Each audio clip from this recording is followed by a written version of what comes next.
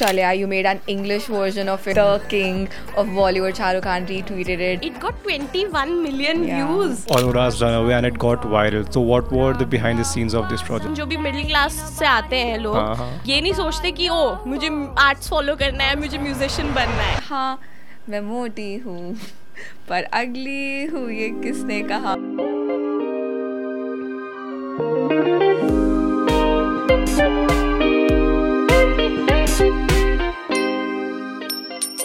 Hi guys, I'm Advika. And I'm Akshaj. And we welcome you all to Two Sides of a Coin. Yay! Today we have a very talented personality with us. We have VIPASHA Malhotra. Okay, now when I'll be introducing her, there are just so many things to say. The things that come in top of my head are that she's a musician, she's a writer, she's a comedian, and then she also has a massive following of around 500,000 followers on all social media platform. And आज मेरे साथ है एक बहुत ही बढ़िया singer, एक बहुत ही बढ़िया कंटेंट क्रिएटर जिनके गाने आपने सुने ही होंगे, ना सुने हो तो भाई क्या रील स्क्रॉल करते हो मुझे नहीं पता. I'm VIPASHA, a digital creator, musician and stand-up comedian. कोई रहती हूँ लहरों में तेरी आगावा मुंडे bring all your colors on my sleeve. बाकी इस जहान से बातों से सवालों से. We are so glad and honored to have you with us today. Thank you so much for the amazing introduction जो कि हमने बिल्कुल भी तैयार नहीं किया था पहले से. बिल्कुल impromptu था. Yeah, but thank you so much for having me on Two Sides of a Coin. I'm really excited to start this chat with you guys. I'm also excited to actually know you because I think I know very less of your behind the scenes and of your journey, and so today I'm really excited to know more about your journey and how you reached here. Yeah, I think I'm most excited to know about your musical part. Yeah. So what was your musical journey? How did you get into music? वैसे ऐसा कुछ हुआ नहीं कि एक रात को मुझे सपना आया कि तथास्तु संगीत ही तुम्हारी जिंदगी है, तो ऐसा तो नहीं हुआ. पर I've grown up in such an environment where cassettes का बहुत ज़्यादा fashion था. There was a lot of CDs playing at my home and Bollywood movies के बहुत सारे cassettes, और बहुत शौक था मेरे पेरेंट्स को गाने सुनने का, गज़ल्स, बॉलीवुड. तो एक एनवायरनमेंट आपको शेप करती है and both of my parents are really good singers, तो उनको शौक भी था but they couldn't pursue it. तो I think that's where I kind of got it from. One major incident that shaped my musical journey and that impacted me the most was I was in second standard or something, और मेरी जैसे class assembly होती है ना, ma'am assign करती हैं कि हर class की आज इस क्लास की असेंबली है, तो उस तरीके से हमारे क्लास का टर्न था. एंड मेरी क्लास टीचर मैम ने मुझे बोला था कि you have to prepare this song. She had given me a song and it was a kind of a complicated song. It was called सारे के सारे गामा को लेकर गाते चले. This is from the movie परछाई. तो ये उस जमाने में भी पुरानी मूवी थी. तो मेरी मम्मा तो मतलब she's a perfectionist, she's a control freak. Okay. तो उन्होंने we searched everywhere to find that particular cassette, और उन्होंने मुझे पूरा lyrics लिख के and almost 2 हफ्ते प्रैक्टिस करा, बिकॉज उसमें सरगम है और बहुत अलग अलग तरीकों से वो सरगम प्रेजेंटेड है. तो वो मैंने तैयार करा, और आई थिंक उस टाइम पे कोई स्टेज फ्राइट का कॉन्सेप्ट नहीं था. मुझे बस था कि हाँ मुझे काम दिया गया है, मुझे जाके करना है. It was as simple as that. तो मैं गई स्टेज पे, मैंने गा दिया वो और फिर मैं उतर आई and we went back to our class and suddenly my principal ma'am comes to the classroom door and we knew that she wasn't there in the assembly. वो अपने ऑफिस में ही बैठी हुई थी, बट उनके ऑफिस में एक स्पीकर चलता है जिससे उनको पता चलता है कि what all is going on हाँ स्टेज पे. तो suddenly she asked कि who's VIPASHA, where is VIPASHA. तो मैं ऐसे हो गई कि मैंने क्या कर दिया. I hope I didn't do something wrong because that's the first thought as a student that you have अगर कोई आपका नाम पूछता है. प्रिंसिपल आपका नाम. थोड़ी शैतान तो हुई मैम से. तो फिर the class teacher pointed at me and I stood up and she gave me a whole gift. एक scale set था, उसमें pencil, pen, eraser and sharpener and stuff like that. So it she kind of applauded me in front of the whole classroom, and that was like a major moment for me कि oh my god.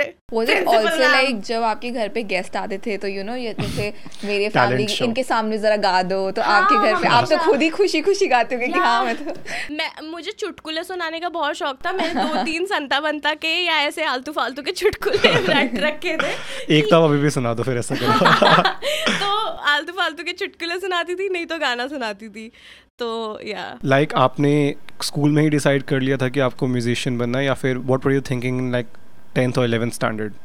यार ये तो कोई नहीं सोचता कि I think if I mean जो भी मिडिल क्लास से आते हैं लोग, ये नहीं सोचते कि ओ मुझे आर्ट्स फॉलो करना है, मुझे म्यूजिशियन बनना है. पर वो जो एक इमेज थी ना of like doing a job और being a corporate employee, वो चीज़ it didn't sit well with me. Like मुझे लगा कि नहीं यार, किसी को तो मुझे डिस्कवर करना चाहिए. कोई मेरे साथ भी वो आशिकी वाला सीन हो जाए कि कोई डायरेक्टर, म्यूजिक डायरेक्टर आके मुझे यू नो ढूंढ निकाले क्राउड में से कि oh you have such a wonderful hidden talent और दुनिया के सामने लाके रख दे. तो अंदर ही अंदर आई बिलीव इन मैजिक. मतलब हमेशा से like I love Harry Potter, I love all like magical content जो भी होता है. तो मुझे एक अंदर से ही एक अजीब सा एक वो था कि कुछ तो होना चाहिए मेरे साथ डिफरेंट. एंड वो हुआ नहीं, वो मैंने ही किया. बट या that thing didn't sit well with me कि मैं कोऑपरेट करूंगी ये वो. तो I always used to think कि I will be in something artistic. मतलब मेरा फर्स्ट गोल था to be a fashion designer. Then I wanted to do archaeology क्योंकि मुझे हिस्ट्री का बहुत इंटरेस्ट था.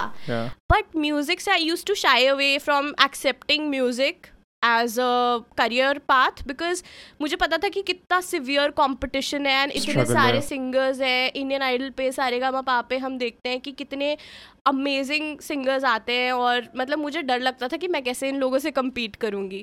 But then the whole scene changed and then ये चीज़ बहुत अच्छी हुई विद सोशल मीडिया कि now everyone has a space. Like you don't need to compete with anyone and you don't need to मतलब सबकी तरह सेम क्लासिकल ही नहीं गाना है सबने और सेम उतनी ही ज़्यादा मुर्खियाँ और उतने ही ज़्यादा सुर और उतने ही ज़्यादा सीरियस गाने नहीं गाने हैं. When did you actually start like ऐसे प्रोफेशनली? आप कितने साल के थे जब आपने क्लासेस ली थी, म्यूजिकल क्लासेस? यार मेरे को ना हमेशा से ही कुछ डिस्ट्रैक्शन प्रॉब्लम्स हैं. मैं कुछ स्टार्ट करती हूँ और फिर मुझे उसका मन नहीं करता है. तो मेरी मम्मा ने मुझे बहुत बार ट्राई करा Carnatic music, Hindustani classical. So she made me join all these classes but every time with in 1 month or 2 months I would not be interested. Run away. Exactly. So बचपन में ऐसा था. फिर जब अभी रिसेंट में मेरे को लगा कि नहीं यार, now that I am into being a singer songwriter and music के अराउंड कंटेंट भी बना रही हूँ तो it's better.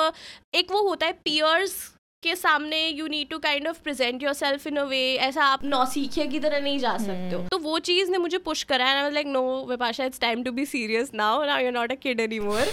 एंड मम्मा तुमको हर जगह ले के घूमती नहीं रहेंगी. तो या सो आई joined Gandharva Mahavidyalaya and I learned classical music there for 3 years. Okay, and when did you start your content creation journey? इसी के साथ था कि like what were you thinking कि what is your content going to be like when you was going to start it? उस time क्या था? मैंने बहुत ही रैंडमली स्टार्ट कर दिया. It was back in 2012 when I created my YouTube channel. मैं तब देख रही थी, I saw this girl Shraddha Sharma. उसने वो अपने बॉयफ्रेंड को डेडिकेट करके कुछ गाने नहीं गाए थे कि this is dedicated for someone special. ऐसा करके उसने इंट्रो दिया and then she sang हाले दिल and she went really viral. And I used to follow Lilly Singh also. Justin Bieber की स्टोरी भी मैंने बहुत फॉलो करी थी. तो I think the goal or the hope with which I started content creation या जिस तरीके से मैंने अपना पहला वीडियो डाला वो ये था कि मैं अपना वीडियो डालूंगी, मैं सो जाऊंगी, अगले दिन उठूंगी, उस पे 1 million व्यूज होंगे और मेरे घर के सामने लोग नारे लगा रहे होंगे कि हमारा क्रिएटर कैसा हो, विपाशा मल्होत्रा जैसा हो. तो मैंने तो यही सोचा था. तो ये जो सब सोचते हैं वैसे कि यही होगा उनके साथ पहला वीडियो डालने पे. और ऐसे ही करके मैंने अपना फर्स्ट वीडियो अपलोड किया था 2012 में. What was it about? It was a song cover of One Direction. Another World नाम का एक उनका सॉन्ग था. थोड़ा सा अंडररेटेड सॉन्ग था उनकी एल्बम का. तो मैंने उसका कवर डाला था and then I think in a span of a few months मैं उससे इतनी एम्बैरस हो गई कि मैंने उसका खुद ही डिलीट कर दिया. बट अब मुझे रिग्रेट होता है कि मैंने क्यों किया, बिकॉज वो बहुत एक कोर मेमोरी था वो. तो what do you think, how did the content evolve over time? Like आपने starting करी थी covers से, right?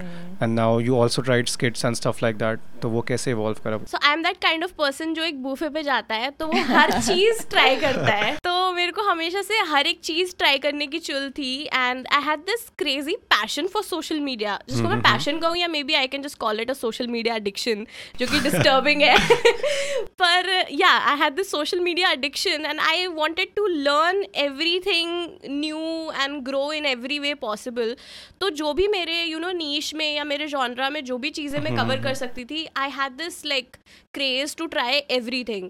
And that's how comedy started for me. I was in college और मेरे कुछ classmates they were comedians, they were trying out going to open mics. तो उनके मैं अटेंड करने गई पहले, तो मैंने देखा कि वो क्या करते हैं. That's how I started with my stand up comedy thing. और फिर जब मुझे लगा कि like stand up was going great, but मुझे ऐसा लगा कि यार मैं ना इतनी अच्छी सिंगर हूँ and everyone keeps telling me कि वो अपनी म्यूजिकल साइड को भी दबाओ नहीं, बाहर लेके आओ. तो मुझे लगा that's why I should merge music and comedy and try something like musical comedy. तो मैंने कुछ ऐसे फनी सॉन्ग्स भी बनाए जो मैं स्टेज पे परफॉर्म करती थी. और फिर उसके बाद जैसे जैसे उसको रिकॉग्निशन मिलता गया, तो धीरे धीरे मेरा कॉन्टेंट का जर्नी लाइक स्टार्ट होता गया. लाइक मैं ऐसा नहीं कहूँगी कि मैं क्रिएटर थी हमेशा से. 2012 से मैं I am not like a creator, but ऐसा होता था कि कोई मुझे आइडिया आता था तो मैं उसको रिकॉर्ड करके डाल देती थी. And then your song writing process, जैसे आप जब सॉन्ग लिखते हो तो it's not just a cover, you add a very fun twist to it, जो कि उसको बिल्कुल it makes it more captivating, more interesting to watch, because उसमें एक there is a flair of you, there is a hint like a twist of Vipasha we can say. For example you the best thing is जैसे कि you might just translate the song, या फिर what if this song was written from this point of view, what if this, so what's that journey like, what's the songwriting process? It's different for originals as compared to the translations and the versions that I create. पर originals के बारे में मैं ये कहूँगी कि आई am a person जो बहुत ज़्यादा रोती है, मतलब बहुत ज़्यादा फील करती है. और नहीं, सैड नहीं, बहुत रोती हूँ यार मैं, मतलब I crave about everything. I am a very whiny person and like कुछ हुआ मेरे साथ, मुझे 10 लोगों को बताना है कि आज पता है ये हुआ, आज रिक्शे वाले ने मुझे ले जाने से मना कर दिया. तो मेरे साथ और बहुत अजीब अजीब चीज़ें भी होती रहती हैं. तो इसीलिए समवन टोल्ड मी कि ये जो फीलिंग्स है इनको तू लोगों को रैंट करने से अच्छा why don't you channelise it in your art. So I was like हाँ ये तो अच्छा आइडिया है, तो मैंने सोचा ही नहीं. तो that's how like I started writing, and I mean that's how my originals wala journey started. And talking about the covers that I do, so I always used to sing the song as it is, maybe acoustic version or like a different a keyboard version or something like that. पर फिर मुझे लगा कि well, social media, everyone is doing something unique, you need a standout quality. Also, like I think the first version that I created, like Punjabi version of it was Positions by Ariana Grande. And मैं Ariana Grande को बहुत follow कर रही थी उस time पे, and I was like यार she would look interesting as a Punjabi, मतलब इसके जो behaviors है वो एक पंजाबी girl के जैसे है कि she's very hoity toity and उस तरीके से. तो मैंने वही सोचा कि what if like ये Positions इसने पंजाबी में गाया होता. And then I collaborated with a friend, उसने मुझे लिखने में help किया क्योंकि मुझे पंजाबी उतना राइटिंग के तौर पे आती नहीं है. So my friend help me, so that made it an even more fun process. That's when I sang it, and yeah, so that's what started my journey with these versions and translations. And फिर मुझे लगा कि अब ऐसा हो गया है कि अब अगर मैं नॉर्मल कवर गाती हूँ तो मुझे लगता है मज़ा नहीं आ रहा है यार, कुछ तो करना चाहिए. So that's how. The translation covers, how do you find कि किस गाने का translation करना है? Like आपको इंस्पो कहाँ से मिलती है? Well, if a song is really touching me or if it connects with me, like even talking about that Runaway Hindi version, तो उस टाइम पे बहुत एक डार्क टाइम चल रहा था, पैंडेमिक था, सब घर में थे और मम्मियों के सामने आप ज़्यादा टाइम बिता दो तो कलेश ही करती तो इसलिए सारे बच्चे सॉर्ट ऑफ परेशान थे, unemployment, everything was going on, it was a very serious time. और सभी लोग कहीं ना कहीं स्ट्रगल कर रहे थे, घर में बर्तन धोने पड़ रहे थे यार. तो वो सॉन्ग मुझे बहुत रिलेटेबल लगा हमारी सिचुएशन से. अभी मैंने सोचा कि अगर इंडियंस को ये सॉन्ग प्रेजेंट किया जाए, क्योंकि ये तो अभी सिर्फ वही 10% इंग्लिश स्पीकिंग ऑडियंस के लिए एक्सेसिबल है, and I had my own take about it कि you know we all want to like run away from this pandemic, we want to run out of our houses for a little bit. So that's how I kind of wrote that, and it really like touched a chord with a lot of people. And then this actress Mrunal Thakur, she messaged me saying कि इसका full version निकालो, ये मुझे सुनना है.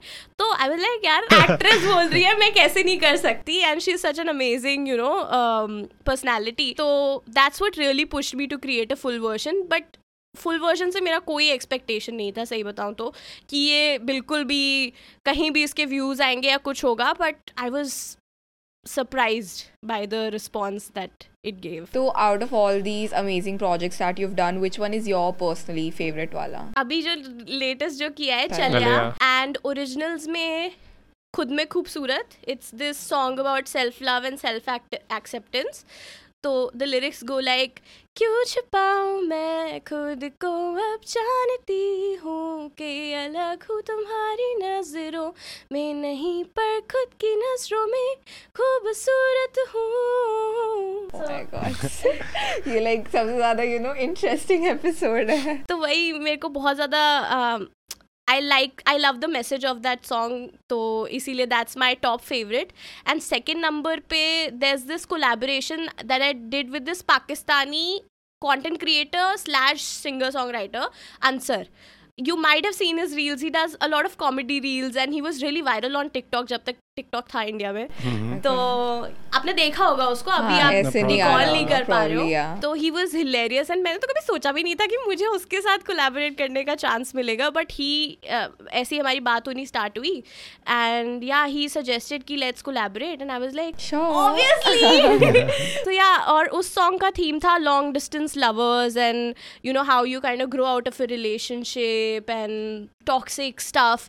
तो हम दोनों ने अपना पर्सपेक्टिव डाला उस चीज़ के बारे में and it's like a fusion rap track. तो that's what makes it all the more interesting for me. The song is called stuck in the past. You can stream it. You just mentioned Aurora's Runaway and it got viral. So what were the behind the scenes of this project? जो reel थी, I knew that हाँ ये कुछ तो होगा, but it got 21 million views. That is like, अब उस चीज को रेप्लिकेट करना is so difficult. I mean usually आपने देखा होगा इंस्टा पे a lot of like random stuff goes viral and that was like थोड़ा सा value provide कर रहा है वो content एक तरीके से. तो that was unexpected for me कि you know this would blow up at such a level. और उसके बाद फिर जब फुल वर्जन निकाला तो उस पे तो बिल्कुल भी एक्सपेक्टेशन नहीं था, बिकॉज मुझे लगा कि यार होके इतनी मुश्किल से सुनते हैं लोग, पूरा गाना कौन सुनेगा बैठ के. बट उस पे भी यू नो काफ़ी एंगेजमेंट आया, काफ़ी रीच आया. And talking about the Aurora chat. How did it happen? Like आपने reach out किया था या their team reached out, क्या हुआ क्या था? So Universal Music represents Aurora शायद इंडिया में, या मैं श्योर नहीं हूँ उसके technicalities के बारे में. But Universal Music is in some way in a collaboration with Aurora in India. तो उन्होंने मुझे अप्रोच किया कि we have a surprise for you.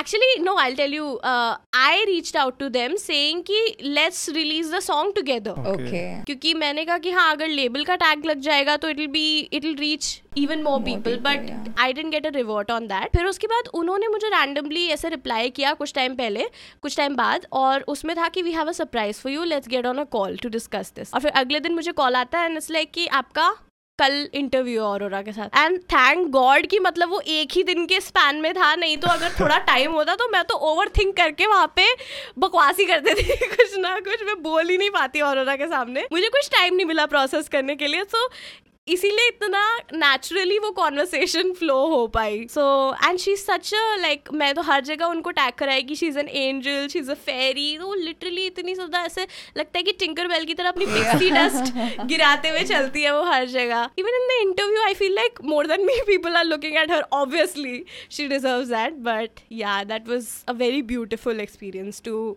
get to talk to her. अभी आपका एक और वीडियो बहुत ही ज़्यादा वायरल जा चुका है, टचवर्ड, which is चलिया. You made an English version of it and then the king of Bollywood, Shahrukh Khan, retweeted it. Like, how were you feeling जब आपको पता चला? Like, how did you get to know पहली बात तो, and then what were you doing? Dude, you shouldn't ask me मैं उस time कर क्या रही थी. I was literally on my toilet seat. I'm not even kidding. I was literally on my toilet seat when I saw that tweet. So someone commented on my reel saying कि SRK retweeted your version, और उसी time पे किसी और लड़की का भी SRK ने कुछ शेयर करा था. तो मुझे लगा कि इसको गलतफहमी हुई होगी, ये किसी और की बात कर रहा होगा, किसी और का देख लिया and it must be someone else. पर मैंने कहा चलो फिर भी एक बार चेक करने के लिए लेट मी जस्ट सी, और it turned out to be literally that. Oh my god. वैसे आप शाहरुख खान के फैन थे मतलब पहले से? या obviously यार, who doesn't love SRK. I am a big fan of SRK and वो चीज़ एकदम it came full circle in some way. आपने सोचा था कि this song would go there when you were making the English version of it? No यार, obviously not. Like getting shared by SRK was not something I expected. और मतलब जैसे होता है ना कि आप चाहते हो कि देख ले, आप उसको टैग करते हो हर जगह, बट मैंने ऐसा कुछ किया नहीं था. But talking about the reaction that I had the first time I saw, तो मुझे गुस्सा आया क्योंकि किसी और ने मेरा वीडियो अपलोड कर रखा था. आई एम लाइक यार क्रेडिट्स गए, nobody would recognise that it's me. पर फिर मुझे लगा कि नहीं यार, SRK ने मेरी शक्ल देख ली है and he is written complimented also, I like this very much, thank you, awesome, ये सब लिख रखा था. रट गया मुझे उनका कमेंट.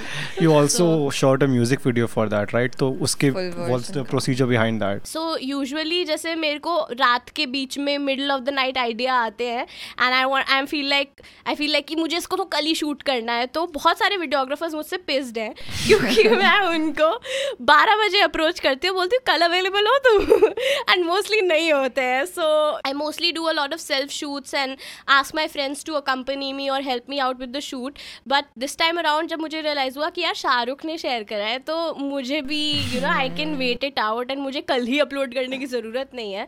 तो I approached a videographer whose portfolio I liked finally. तो जब वो चीज़ shortlist हुई and then I was looking forward to the date of the shoot, but I was also, there was a weird nervousness in the air because I've never met that guy, and as women especially it gets really awkward because you don't know how the other person is in behavior and how he's seeing you. तो वो एक थोड़ा सा मेरे लिए था कि वो शिट उसके साथ आइस ब्रेक करनी पड़ेगी एंड चीज़ें नॉर्मल करनी पड़ेगी, और वैसे ही you shooting in public so it's a lot of like pressure. तो या सो लकीली उस टाइम पे मेरे 2 फ्रेंड्स ने अग्री कर लिया मुझे अकम्पनी करने के लिए, सो आइस तो ब्रेक हो गई. But what were the public's reaction, वो कैसा था? यार it's very embarrassing to shoot in public and especially doing the dance. And चलो रोड पे जब तक मैं रोड पे थी तब तक तो फिर भी ठीक था क्योंकि people are going about the business, मतलब ताड़ रहे हैं बट ताड़ते ताड़ते जा रहे हैं. बट पार्क में तो लोग वेलाबंदी करने ही आते, टहलने ही आते, देखने ही आते हैं. या तो मतलब वो लोग ऐसे करते करते धीरे धीरे अपना टाइम ले लेके जा रहे हैं. एंड मुझे इतना ज्यादा जोकर जैसा फील हो रहा था सबके सामने. I was literally feeling like a buffoon. And उसी टाइम पे जब वो देख रहे तभी मेरा स्टेप भी गलत हो रहा है, तो वो एम्बेरसमेंट खत्म ही नहीं हो रही. मतलब it is taking more and more time and I am getting. तो इसीलिए कॉन्फिडेंस होना बेटर है कि बस एक बार में करके दे दो तो you won't have to go through that embarrassment again and again. ठीक है. ऑल्सो जैसे कि अब किसी को अब स्टार्ट करना है अपना कंटेंट क्रिएशन जर्नी यूट्यूब या फिर इंस्टा पे, तो आप उनको क्या एडवाइस या टिप्स दोगे so that they can also grow? तो मैं कहूँगी कि मत करो यार, क्यों करना है, हमारा काम धंधा मत छीनो. But it's not just about competition, but yeah sometimes people get lured अगर उनका एक रैंडम वीडियो वायरल चला जाता है या फिर दूसरों की ग्रोथ देख के कि यार इन्फ्लुएंसर्स तो इतना कमा रहे हैं, but let me be very real, सब लोग इतना नहीं कमा रहे हैं. And there are a lot of struggles with this career line as well because it's very new. So even we don't know कि क्या होने वाला है फ्यूचर में. जैसे टिकटॉक बैन हो गया है अब्रप्टली, इंस्टा में आए दिन इतने सारे चेंजेस आ रहे हैं, यूट्यूब शॉर्ट्स में YouTube used to be completely focused on long form videos and suddenly they just started manufacturing shorts and थोड़ा सा random type of content, and everyone wants to be a celebrity, everyone wants to be a star of their own life. So just be sure कि आप एक skill, एक चीज कुछ of what thing you are providing to your audience. Like if you have consistency, आप रोज videos बना पा रहे हो, you are a good videographer, you are offering them that videography aspect, तो वो करो. If you have a very exciting life, daily life बहुत exciting है तो व्लॉग्स बनाओ. If you have a crazy life और something like that, if you have some talent that you really want to showcase, that you know और may be you have some knowledge that you want to impart, तो make sure that there is one skill of yours that you want to share with your audience. It could be dance, it could be music, it could be painting. So make sure what that thing is. ये नहीं कि मतलब बस मैं जैसी हूँ लोग मुझे पसंद करें और मैं बस अपनी पर्सनालिटी दिखाऊं. उसमें भी you have to be consistent. I think that's a very good advice, because when people start उनका यही होता है कि मैं अपनी लाइफ दिखाऊंगी और लोगों को मैं पसंद आऊंगी, and that's not how it is. Like not everyone is able to grow with their own personality. You have to offer something. जैसे आपने म्यूजिक ऑफर किया, something will कोई value offer करेगा. Consistency, content, like even आप vlogs कर रहे हो तो कोशिश कर, डेली व्लॉग्स कर रहे हो तो कोशिश करो कि उसमें कुछ इंटरेस्टिंग एलिमेंट ऐड करो. नहीं तो it should be consistent of course, कि आपसे लोग जुड़े हुए हैं तो वो रोज देखना चाह रहे हैं फिर कि आप क्या करते हो. भले ही आप बस उठ रहे हो, पानी पी रहे हो, बाथरूम जा रहे हो, मम्मी पापा से मिल रहे हो, बेसिक चीज़ें भी करो तो भी देन मेक श्योर कि आप उसमें कुछ प्रोवाइड कर रहे हो. या तो कुछ different shooting style, editing style और कंसिस्टेंसी. डेली में डालूंगा, something like that. Okay, so you also have one video जो कि viral हुआ था, where it was very relatable actually, because आपने उसको अपने way में, there's this song which you sang, हाँ मैं मोटी हूँ पर अगली हूँ ये किसने कहा. Like that song stood out to so many girls who have been body shamed or something like that. Also portrays ki how advocate you are for topics like body shaming or body positivity or mental health. तो ये song जो आपने बनाया था, what was the motive behind this, या what were you actually going for, what was the inspiration? क्या ये hate comments थे या what? I'm a very sassy person, and कई बार ऐसा होता है ना कि कोई आपको कोई चीज सुना देता है और आपको तब कम बैक नहीं आता, फिर घर में आप नहा रहे होते हो या बाथरूम में होते हैं, सडनली ये मिल जाए ना तो ये बोलना चाहिए था, ये क्यों नहीं बोल पाई विपाशा. तो ऐसे ही मुझे ये लिरिक्स आए थे, and I was like I should post them online. But मुझे पता था कि I will get trolled for this, because उसमें क्लियरली मैं बोल रही हूँ हाँ मैं मोटी हूँ पर अगली हूँ किसने कहा, and people will be like oh मैंने कहा मुझे ही दिख रहा था वो चीज़. बट आई डिडंट एक्सपेक्ट कि सोशल मीडिया की ऑडियंस इतनी अनओरिजिनल होगी कि वो मैंने कहा तो चलता ही क्या वो मैंने कहा. मतलब ये नहीं कि एक बंदे ने मैंने कहा, पता नहीं कितने सारे लोगों ने मैंने कहा.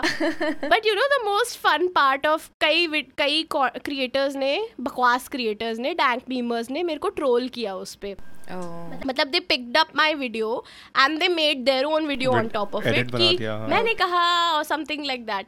तो उसमें जो लोग मेरे को ट्रोल कर रहे थे उनकी सोचो डैंक मीमर्स वाली ऑडियंस है पूरी की पूरी, और सब लोग कमेंट्स में मुझे बेइज्जती कर रहे हैं, राइट. बट उसमें भी मेरी तारीफ हो रही थी कुछ कमेंट्स में, तो वो मेरे लिए बहुत ही अपलिफ्टिंग था कि ब्रो बट किसी ने लिखा था इसीलिए तेरी बंदियां नहीं पटती है क्योंकि तू ऐसे बेइज्जती मारता रहता है सुंदर लड़कियों की और समथिंग. और फिर किसी ने कहा bro but she is pretty, let's be real और ऐसे. तो वो मुझे बहुत ही वैलिडेटिंग लगा कि मतलब हेट वाले पेज पे भी मेरी तारीफ हो रही है. मैंने उसको ट्विस्ट कर दिया उस चीज को, instead of looking at it from that perspective.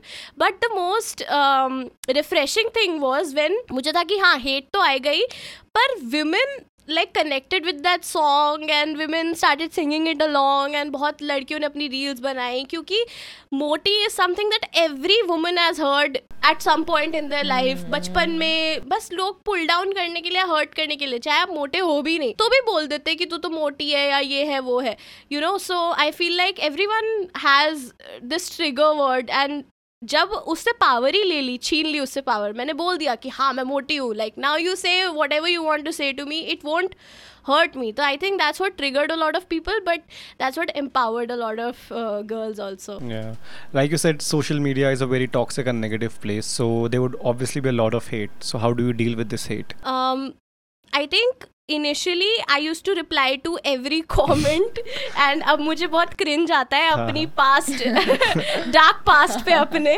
कि why did I do that, क्योंकि उन लोगों का highlight of the day है कि मैंने उनके comment पे reply कर दिया, and you know they must be feeling happy कि oh I dragged her down, I pulled her into my loop and stuff. Yes. So eventually I kind of stopped and I started ignoring, because yeah, that's the best way to deal with it, is to not deal with it at all, to just ignore and do your thing. Because जब मतलब मैं बैठी हूँ कैसे उस पे comment आ रहा है, मेरा एक्सेंट है, मेरा तो एक्सेंट भी नहीं है यार, बट मेरा एक्सेंट है, मतलब किसी को लग रहा है कि मेरा एक्सेंट है, so it's just their insecurities that they are projecting on you, या वो मे बी वो चीज़ें maybe they are so harshly critical of their own selves, तो वो चीज़ वो मेरे साथ कर रहे हैं, but I, you know, you accept the love that you deserve, and I don't accept the hate because I don't deserve it, so yeah, that's how I kind of deal with it. Also, जैसे your page is very versatile. You can see music content, but then there are also vlogs which would probably parody of something, या फिर you know just something very different. So how do you plan this content कि मैं ये डालूंगी? Do you try to balance it out, or do you just put whatever you want to? Like, what's the process of your deciding factor कि what goes on your page? Sometimes I get really impulsive जब मैं कुछ funny सा या कुछ अच्छा सा shoot कर लेती हूँ, तो इतनी भी planned नहीं होती है, to be honest, but I do try my best to control the outcome and control कि मैं किस तरीके से post कर रही हूँ, but yeah, like it also depends on my mood, because I then remind myself कि it's my page and I shouldn't just be obsessing over the likes and the equation and the calculation and everything behind it. I am allowed to have fun, तो मैं फिर then I do whatever. Mostly it's like a balance of my impulse as well as like कि क्या सही लग रहा है, as well as my knowledge about it. So a lot of your content is value based content, but Instagram also promotes like scrollable reels. So how do you balance between them? Like, how do you find a balance between them? Well, I do feel that providing value is really important, and जैसे scrollable content बनाने में भी मेहनत लगती है. Let's be real, like even slow-mo या transition shoot करने में it takes effort. तो बीच में तो ऐसा हो गया था कि I don't want any distractions and I just want to focus on like music. I don't want to post any random stuff or anything that will make people take me less seriously. पर फिर मुझे ये हुआ कि यार मैं भी तो इंसान हूँ, and I also want to have fun, and this pressure is like kind of debilitating and paralyzing me कि मेरा पेज 10 दिन तक inactive जा रहा है, and that's also very bad for you know your Instagram reach कि आप इतने टाइम तक inactive चले जाओ. तो that's when I felt कि no, I should just chill out, and why am I letting the platform use me? I should use the platform. So yeah, that's how I felt कि okay, you know, I'll post, अगर मैं अच्छा outfit पहना है तो let me take a slow-mo reel, and then then if I want to sing a cover, then let me. But the focus will always be on the skill that I have and the content that I'm providing. What was your family's reaction when all of this was happening, when you were growing your channel? Uske baad these big things like Aurora singing with her and then SRK, or like what was your family backbone mein, were they supporting all time या फिर you know issues भी हुए थे? To be honest, my parents are obsessed with my content. अगर एक follower भी ऊपर नीचे होता है, एक भी negative comment आता है, तो उनको मुझसे ज़्यादा बुरा लगता है, and they are you know tracking down my progress कि ये वाली reel तुम्हारी उतनी अच्छी नहीं थी, उस वाले में ऐसा किया था, and उनको तो मेरा comedy content, like they are huge fans of my comedy content, because you know my personality gets reflected in that, and उन्हें मैं बहुत cute लगता है या जो भी है, so they are like huge fans of it. But at the same time, anyone who comes from a middle class family, there's this you know mindset तो होता ही है कि नहीं, जो typical 9 to 5 है या job वाला route है या academia वाला route है, तो वो ही आपके लिए appropriate है, और उनको वही पता है. So I can't blame them if they think that that's better for me. The criticism keeps coming, but then at the same time it's not like कि they tell me to stop doing this. They are वैसा restrictive नहीं है कि नहीं ये मत करो और सिर्फ वही करो, बट याद है कीप टेलिंग मी MBA के बारे में क्या सोचा है तुमने. हर 2 हफ्तों में एक रिमाइंडर मिलता है कि MBA कर लो.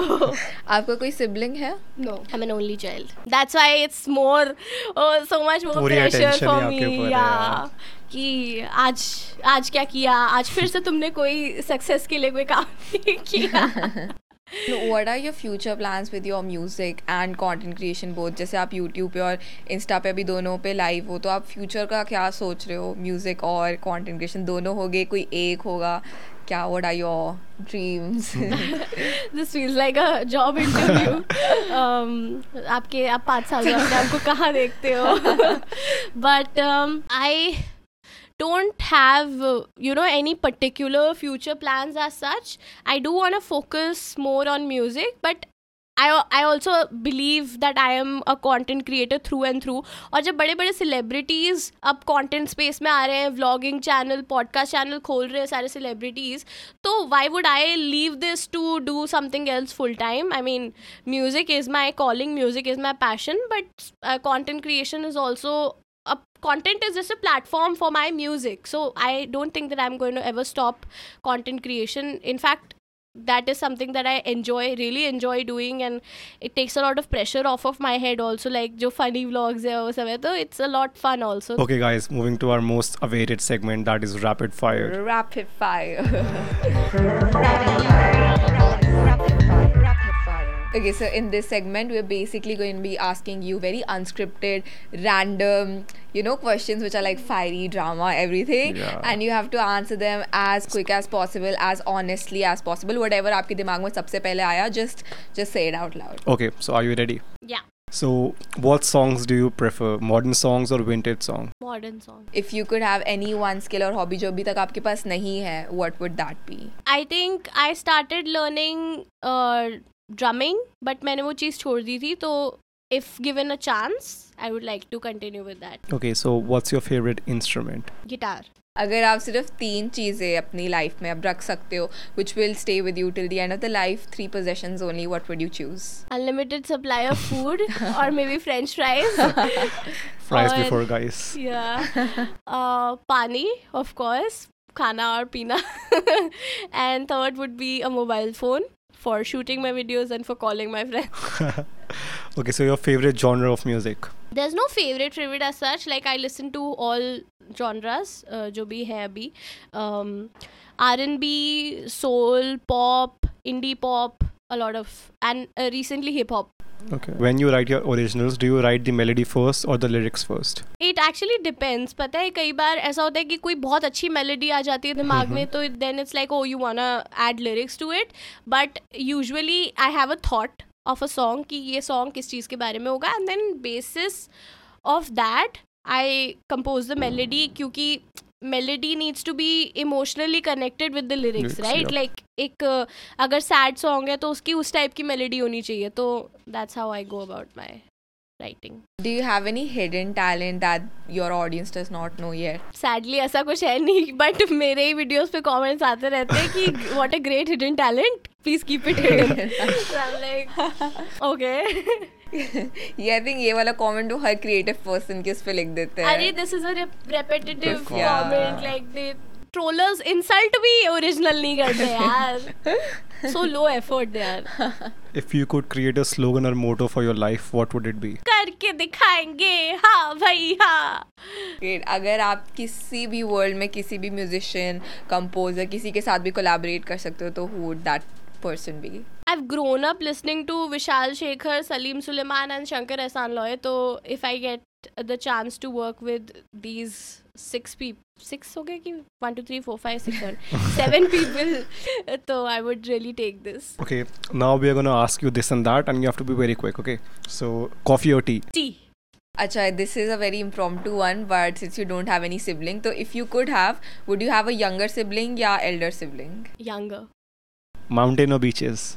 Beaches. Cats or dogs? None. What? We need to hear the story behind मैंने this. नहीं, actually मैंने अगर कोई सोचा तो मैं सोचती हूँ both, दोनों हाँ. में choose कैसे करूँ? मैंने none पहली बार सुना है. इसके पीछे ये रीज़न ये है कि बच्चे तो फिर भी बड़े हो जाते हैं and you can teach them things, but these pets stay the same their entire lives and you can't tell them कि किसी के लिए अनजान के लिए दरवाजा मत खोलना. अगर आप एक ही चीज़ कर सकते हो अब अपनी लाइफ में, ठीक है, would you prefer to listen to music या to create music? What would you choose? I would choose to listen to music because there are too many musical geniuses out there, and if I couldn't listen to music I would be missing out on so much beauty in the world. And that was it, guys. Thank you so much for watching. This was one of the most unique episodes that we've had. It was really fun to have such an amazing talent house here. Thank you so much for inviting me to Two Sides of a Coin. I hope मैंने लोगों को अपने दोनों sides दिखा दिए. Guys, you can check out Vipasha's channel on Instagram and YouTube as well. Yeah. And the podcast would be out on all the major platforms. Like Apple Podcasts, Spotify, Google Podcast, anywhere that you basically listen to your and podcasts. check out our Instagram as well, which goes by the name of Two Sides of a Coin _podcast. Make sure to like, share, subscribe to Two Sides of a Coin and follow these two cute humans. Okay, and with that we come to the end. Thank you so much for watching. Cheers.